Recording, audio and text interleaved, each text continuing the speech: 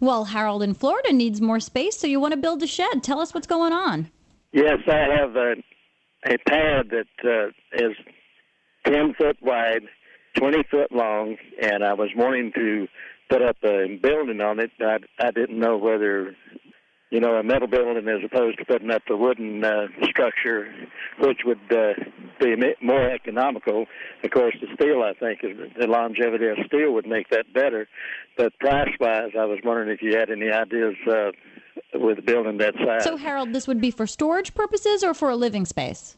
For storage purposes and for work. Well, if it's a shed, it's probably considered a temporary building. So I'm not sure that there are any tax implications, unless, of course, you have a wood shop business, and this is going to be part of the space, and maybe there's a deduction you can get that way. But in terms of the longevity, there are And keep in mind, Harold's in Florida. I know. There are a lot of good quality steel buildings that are out there today. They're an inexpensive way to build an additional building. But in terms of something that is just for a shed purpose, I'd probably build it from scratch myself, and I might use wood. And the other option is plastic. There are a lot of really neat plastic sheds out there now that are sort of made into sort of a structural wall panel.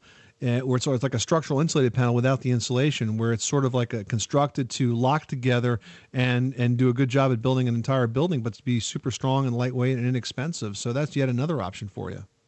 But I was thinking hanging pegboard on the inside for tools. Yes. Well, Harold, you're a woodworker, so I would say you ought to frame it out of wood and go from there. But before you put that shed in, make sure you check your local zoning, because there are generally rules about these additional buildings and how they're built. And especially in an area like Florida, you want to make sure that they are tied into the ground properly so that they don't become airborne in a storm.